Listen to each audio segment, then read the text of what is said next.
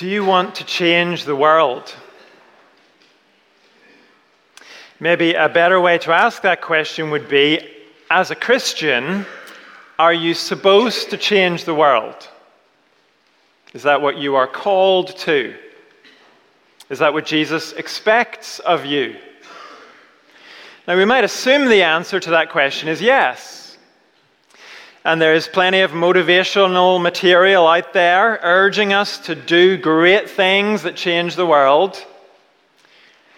A Christian writer called Tim Shorey talks about a billboard that he drove past one day. We would call it an advertising hoarding.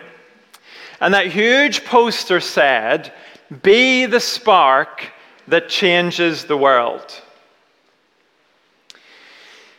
How would you react if you saw a poster like that? How would you feel if you saw a poster like that? Well, this is how Tim Shorey reacted. He said, "I'm 62 years old. I have been involved in Christian ministry for 39 years, and the spark has yet to happen. Despite all I've done, the world remains the same as always, only worse. There is no ignited the world line in my resume." We would say CV. So this Christian man wondered, am I a failure? Because I have not been the spark that changed the world. Well, this is his response as he thought about that question. He says, "I am a simple guy with an uncomplicated calling. Get saved, love the triune God, be sanctified, love my wife, children, and neighbors, treat people with respect and justice, live a God-centered and gospel-saturated life.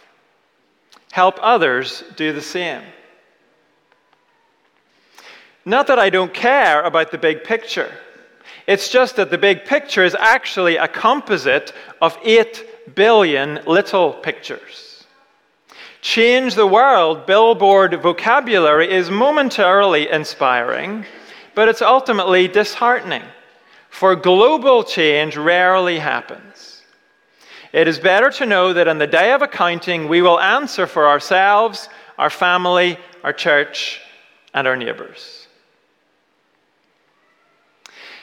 As men and women who have been given new life in Christ, we also have a simple, uncomplicated calling.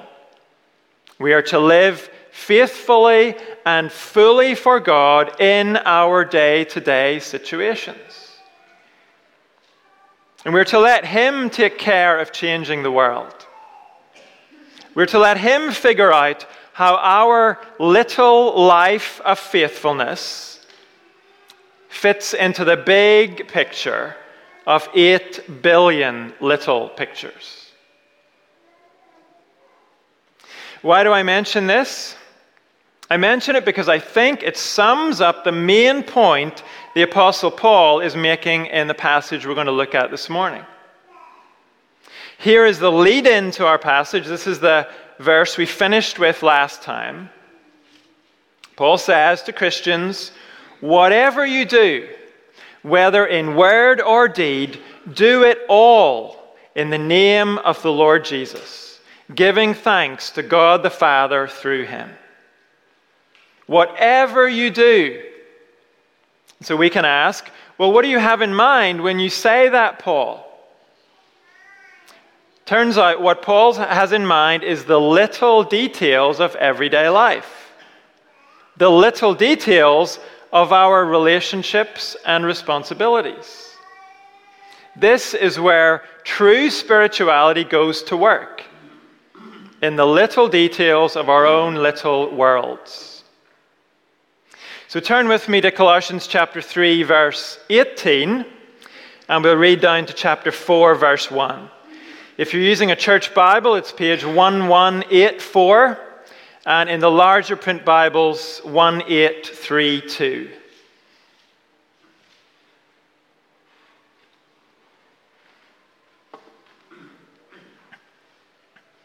Colossians chapter 3, verse 18. Wives, submit yourselves to your husbands, as is fitting in the Lord. Husbands, love your wives, and do not be harsh with them. Children, obey your parents in everything, for this pleases the Lord. Fathers, do not embitter your children, or they will become discouraged. Slaves, obey your earthly masters in everything, and do it not only when their eye is on you and to curry their favor, but with sincerity of heart and reverence for the Lord. Whatever you do, work at it with all your heart, as working for the Lord, not for human masters, since you know that you will receive an inheritance from the Lord as a reward. It is the Lord Christ you are serving. Anyone who does wrong will be repaid for their wrongs, and there is no favoritism. Masters, provide your slaves with what is right and fair, because you know that you also have a master in heaven. This is God's word. And no doubt there are lots of other things Paul could have mentioned here. But when Paul chooses to illustrate what he means by whatever you do, he points to our everyday relationships and responsibilities. He gives 3 examples, and these examples do not cover everything. They're not meant to cover everything. Paul is showing here, this is the kind of thing I'm talking about. When I say, whatever you do, do it all in the name of the Lord Jesus, giving thanks to the Father through him. When you think about your calling to live faithfully and fully for Jesus, this is the context. This is where you do it. This is where it happens. In a world of 8 billion lives, 8 billion little pictures, Paul says your primary calling is to live for Jesus in the 5 or 10 or 15 little pictures that touch you most closely. And as we read what Paul says, we immediately realize some of this is countercultural today. And the fact is, it was countercultural in Paul's day as well, just in different ways. The Bible is always countercultural. No matter where or when the Bible is being read, it will always challenge that culture in some way. Because no culture has everything right. In the culture these Colossian Christians lived in, 2 aspects of this passage would have been shocking. The first shock would have been the fact that Paul addresses wives, children, and slaves as responsible individuals who can make choices. Paul assumes when it comes to being responsible individuals, wives, children, and slaves are on a level with husbands, parents, and masters. He calls them all to voluntarily live in certain ways within those relationships. That was countercultural. The second thing that would have been countercultural in Colossae is what Paul says then to husbands, parents, and masters. The things Paul calls them to would not have been expected of them in the culture of the time. Of course, there were husbands at this time who loved their wives. There were fathers who were not tyrannical to their children. There were masters who provided their slaves with what was right and fair. But that was not a cultural expectation. It was going against the grain for husbands, fathers, and masters to be that way.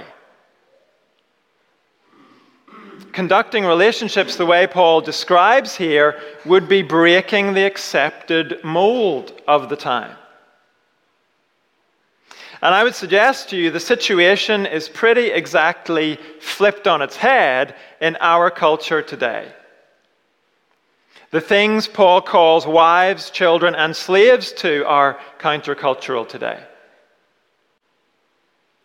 The Bible is always countercultural. It is always calling us to break some mold or other that our culture has made for us. And by mold, we're not talking about the stuff that grows between the tiles in your shower, of course. We're talking about the kind of mold that is used to shape something. Most of us will have used little plastic molds to make ice lollies at some time or another.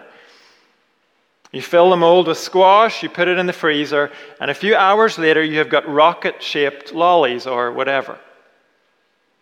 On a bigger scale, molds are used to make sculptures or statues out of plaster or metal.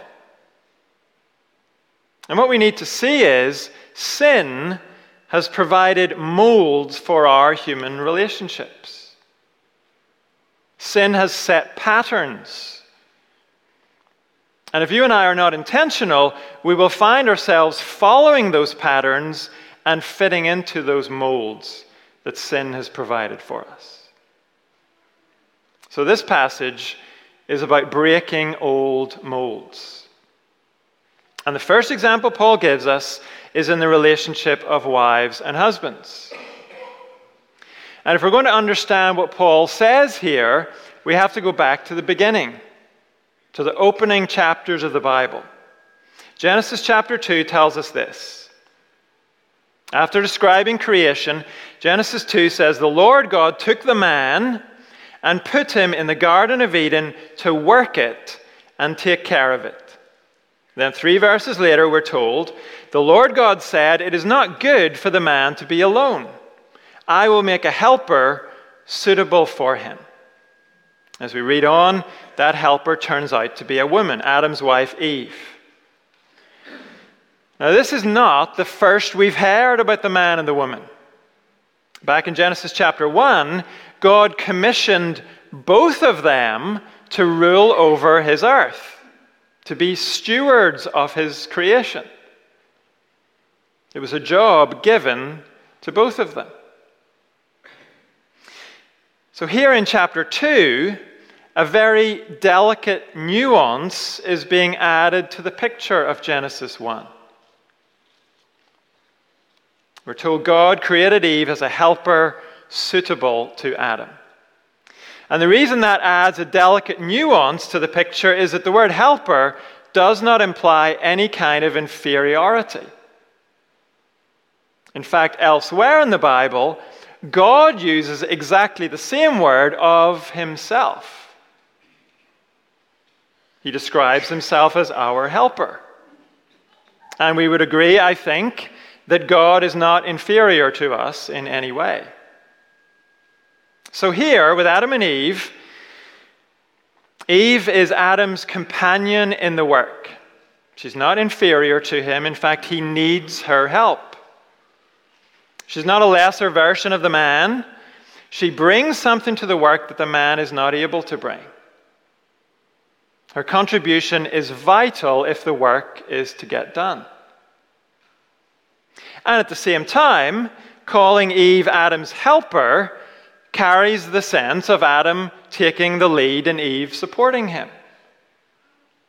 What this means is the man and woman's roles are complementary. Not in the sense they're constantly paying each other compliments. Now, to say their roles are complementary means there is a degree of difference in their roles. And both roles are equally necessary if the work is going to get done. Both their contributions are equally necessary. It's a delicate nuance that we find in the Bible. And because it's delicate, we have great trouble handling it well.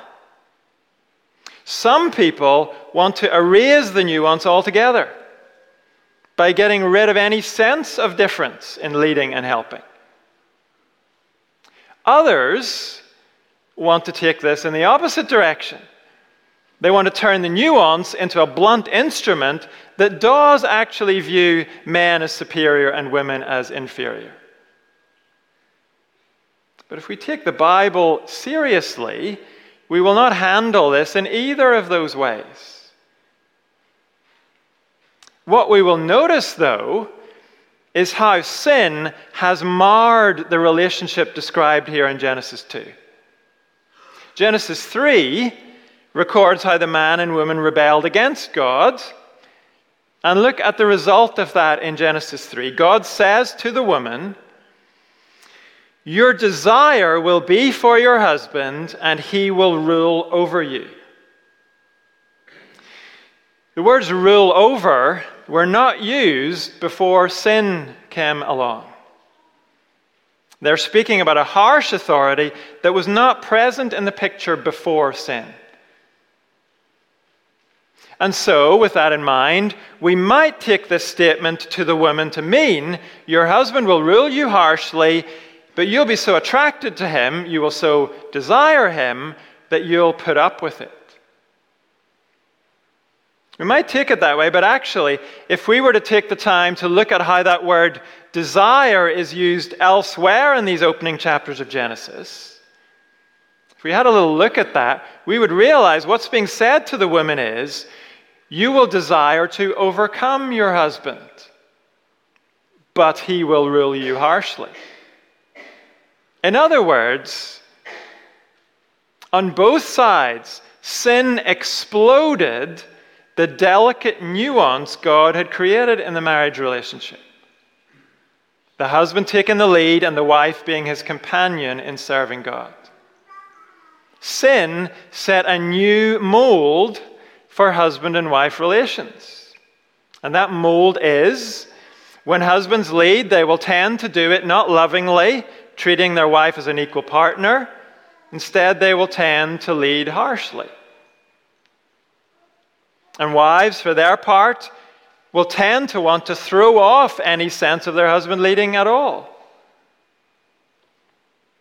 Sin has given us the battle of the sexes as our mold. And isn't that what we're used to seeing? Husbands ruling harshly, or if they find they can't manage that, retreating into their cave to play with their toys, all the while griping about her indoors, or speaking about their wife in other disrespectful ways. And doesn't the mold we're used to involve wives either dominating their husbands, or if they can't manage that, undermining their husbands by speaking of them like they're Homer Simpson, the Egypt on the sofa?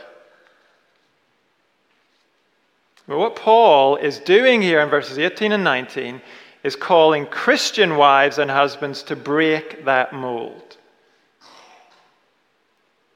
To pursue the delicately nuanced relationship we saw before sin entered the picture.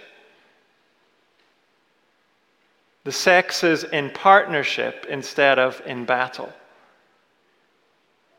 The husband leading with gentleness and with love and respect, and the wife making a significant contribution to the marriage partnership, while at the same time voluntarily submitting to the husband's lead. And just as we saw earlier that the word helper does not imply any inferiority, because God calls himself a helper, so here with the word submit in verse 18. The New Testament uses the same word to describe God the Son's submission to his Father. So in the context of biblical marriage, the word submit, like the word helper, does not imply any sense of inferiority. Difference of role, yes. as with God the Father and God the Son. But inferiority, no.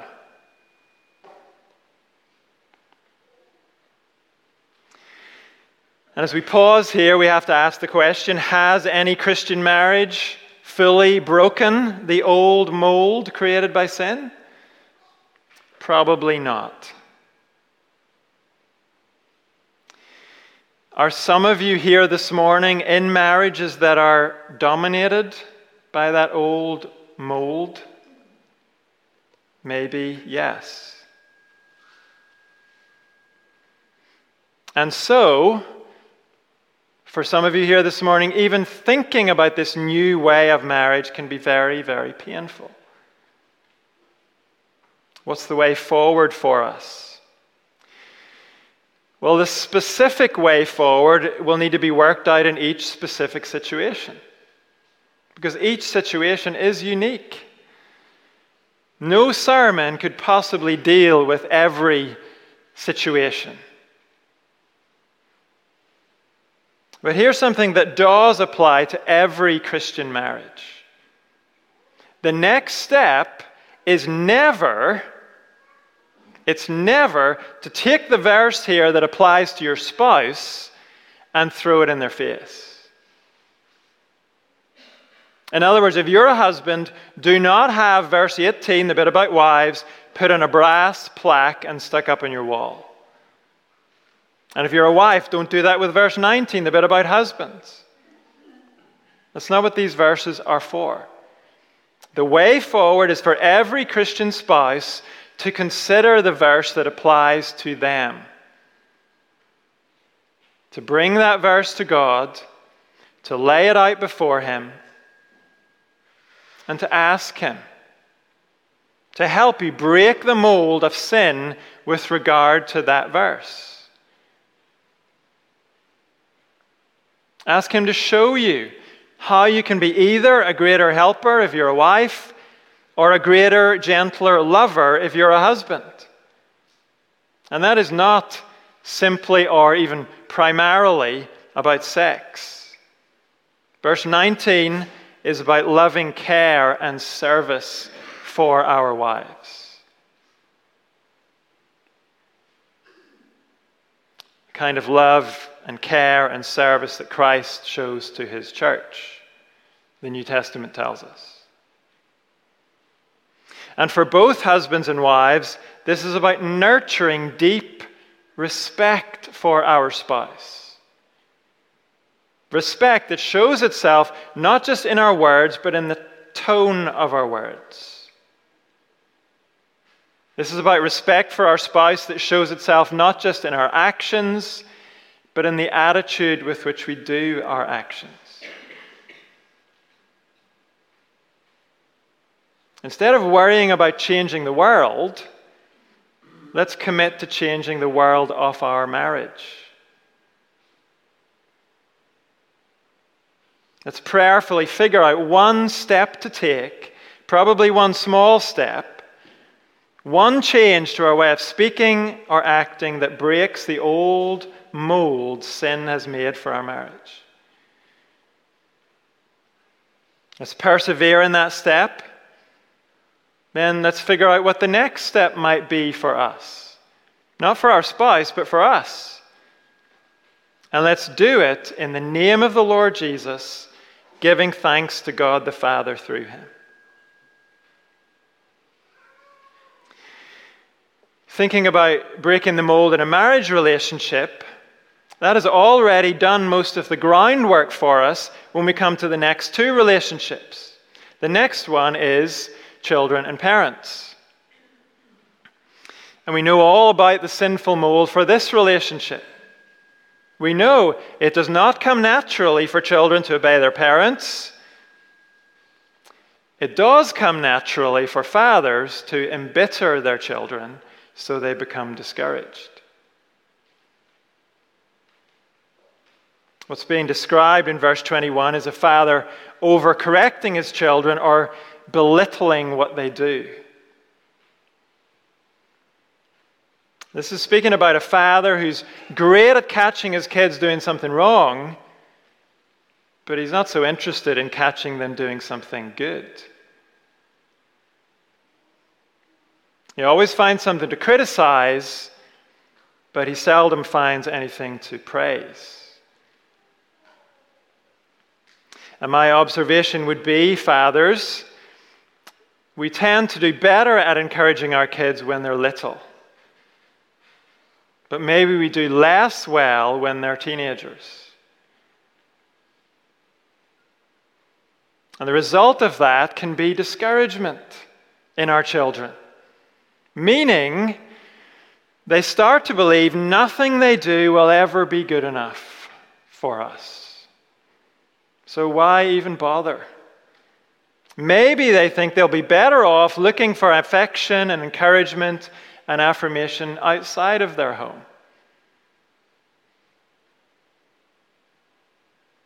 You'll notice that mothers are included in verse 20.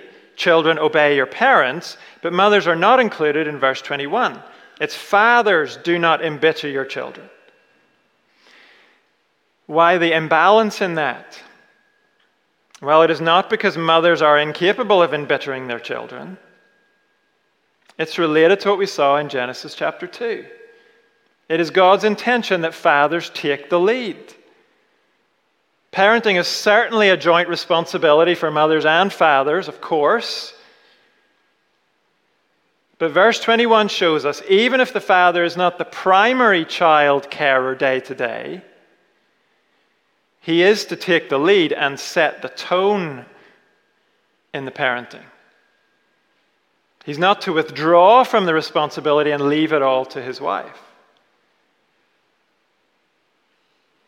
And the lead that he takes and the tone that he sets is not to be that of a little dictator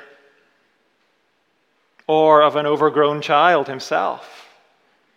He flips out when his children act like children.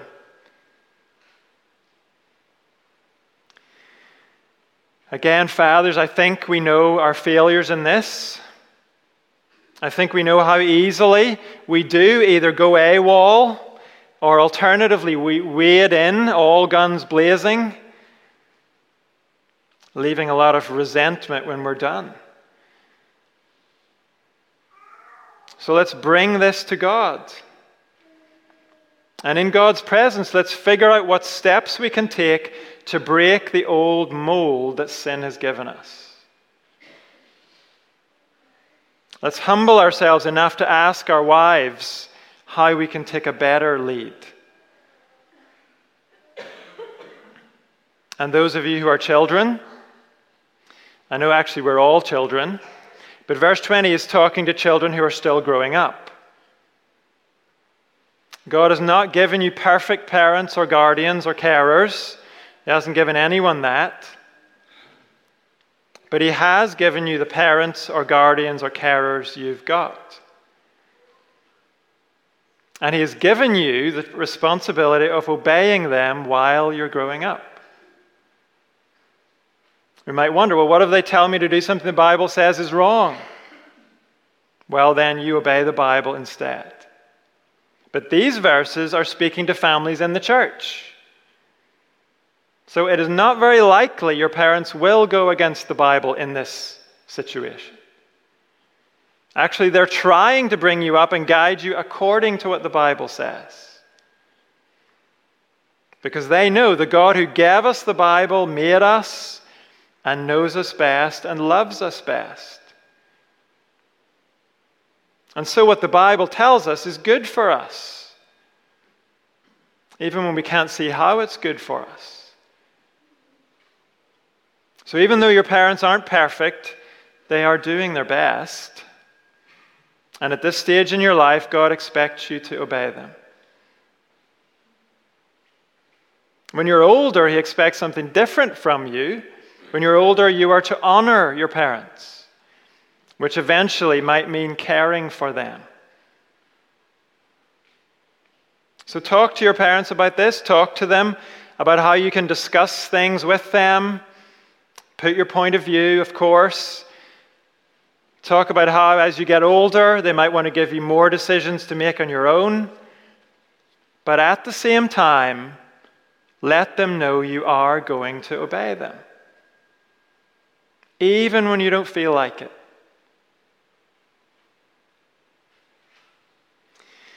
Maybe some of you are in a situation where your dad isn't around or isn't involved.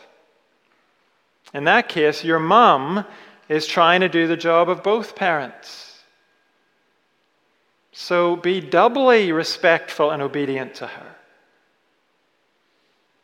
And verse 20 says, do that because this pleases the Lord. And maybe you'd say, well, I don't care about pleasing the Lord. Why don't you? He made you. He loves you. We know he loves you because he sent Jesus to die for you. And he is wiser than all of us. So why wouldn't you care about pleasing him?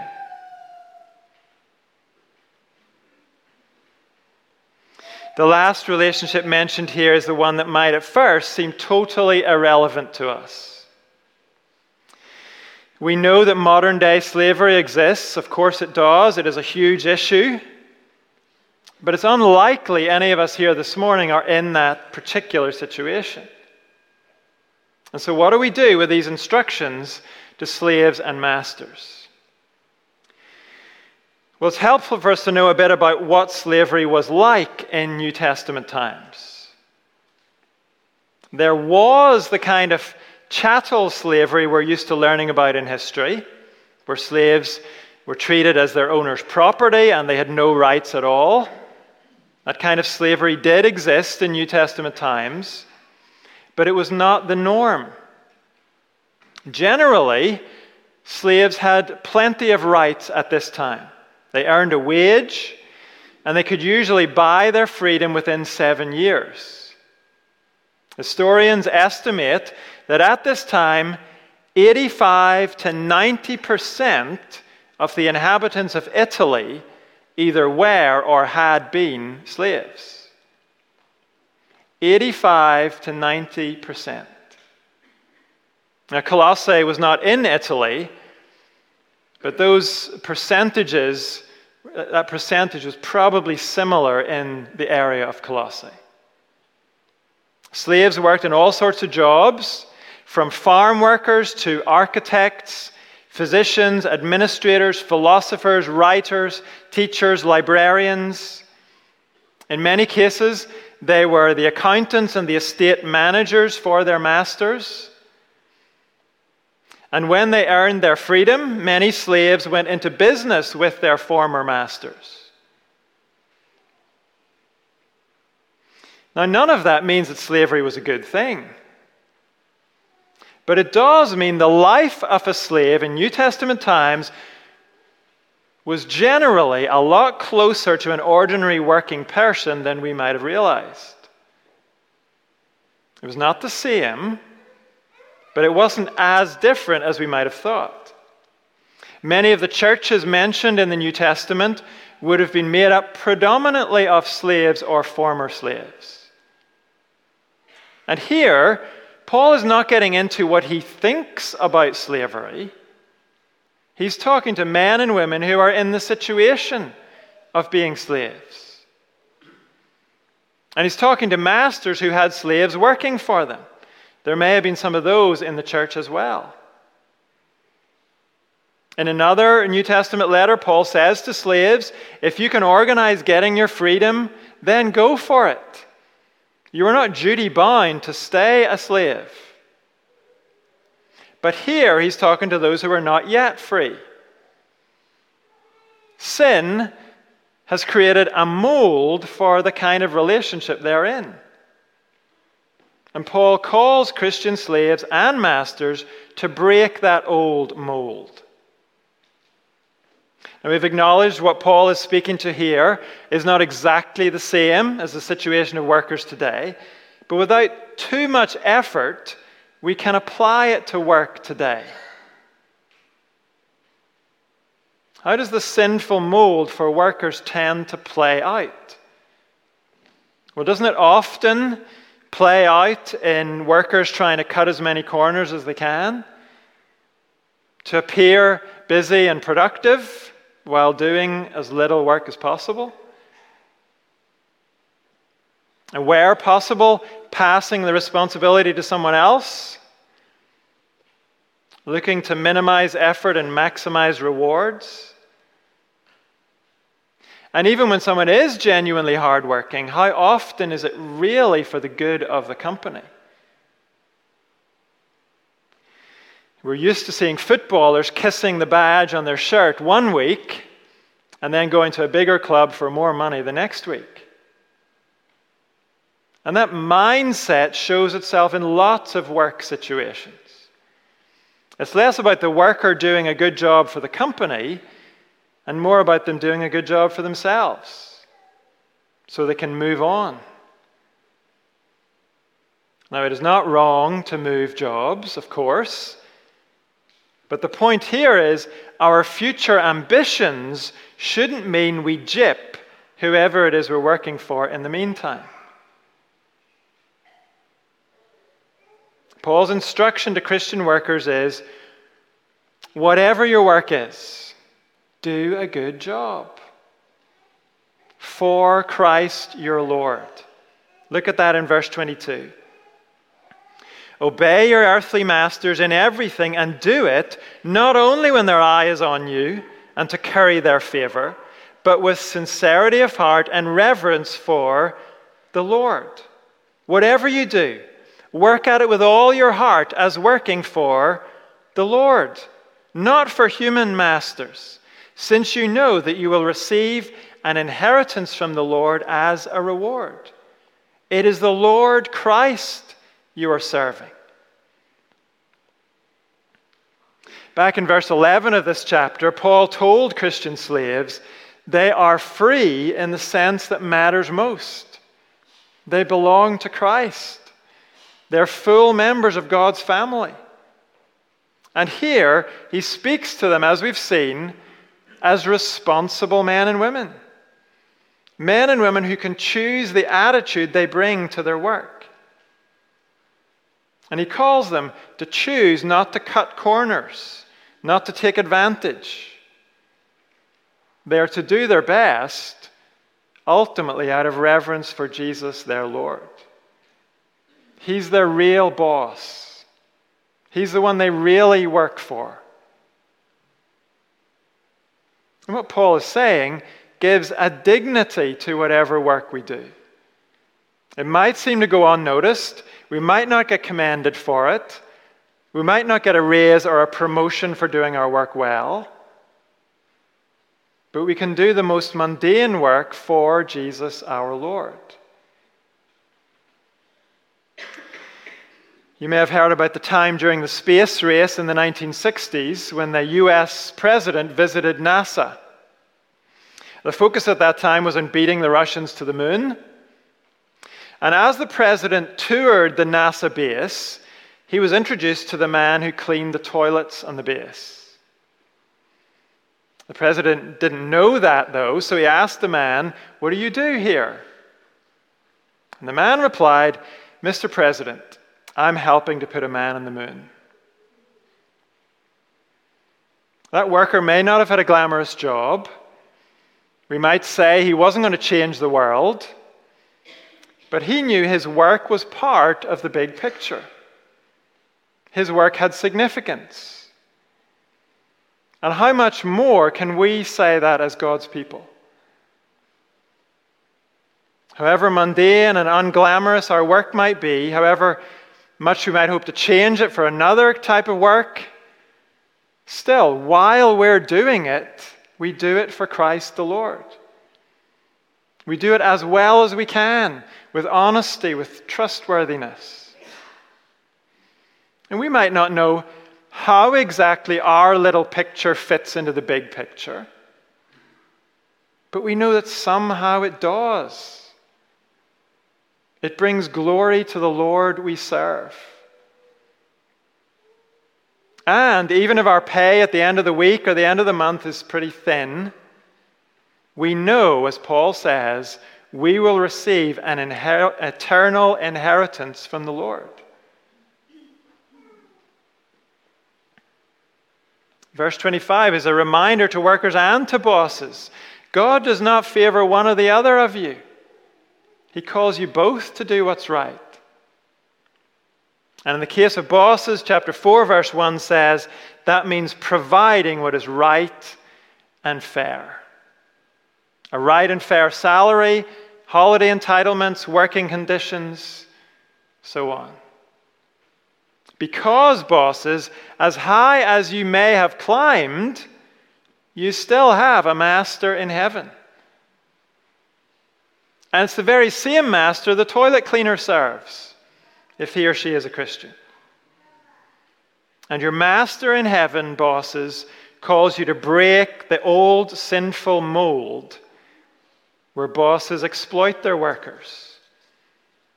The sinful mold where bosses try to squeeze as much as they can from their workers while rewarding them as little as they can.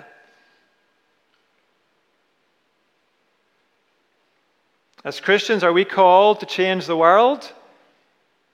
No. But we are called to change the little worlds we're part of. The little pictures that go to make up the big picture. Our daily relationships, our daily responsibilities. And these examples, as we've said, they don't cover everything, but they show us the way to change our little worlds. The big picture is that Christ Jesus is Lord.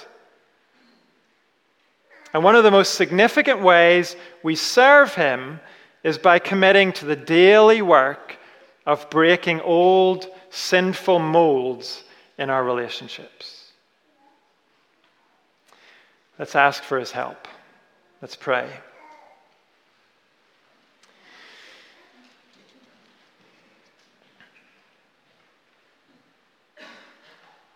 Father, we've acknowledged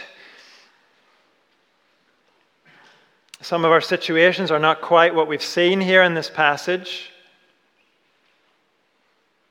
Not all of us who are married are in a Christian marriage. Not all of us we have Christian parents. Not all of us have Christian children. Not many of us have Christian bosses or Christian workers. But your word does speak to all of us. It does call each of us to live differently in our relationships. It calls us to approach our responsibilities differently. And as we think about our own situation, we realize how much we need your help. We desperately need your help. So will you help us? Help us to set new patterns for our attitudes and our behavior. Help us do it for the sake of Christ our Lord. In the little pictures each of us is involved in, let us show what a difference Christ makes in those little pictures. Help us. Fill us with your Holy Spirit in those day-to-day little things. And we ask this in Christ's name. Amen. Our final song asks our Lord to shine on us with his light so that our lives would reflect him in this world. Lord, the light of your love is shining.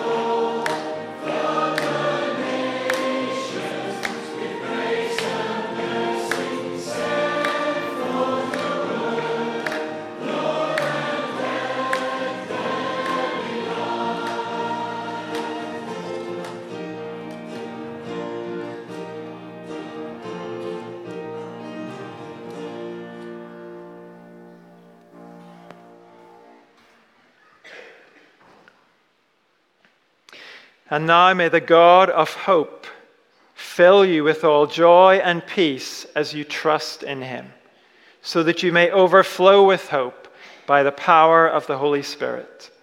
Amen.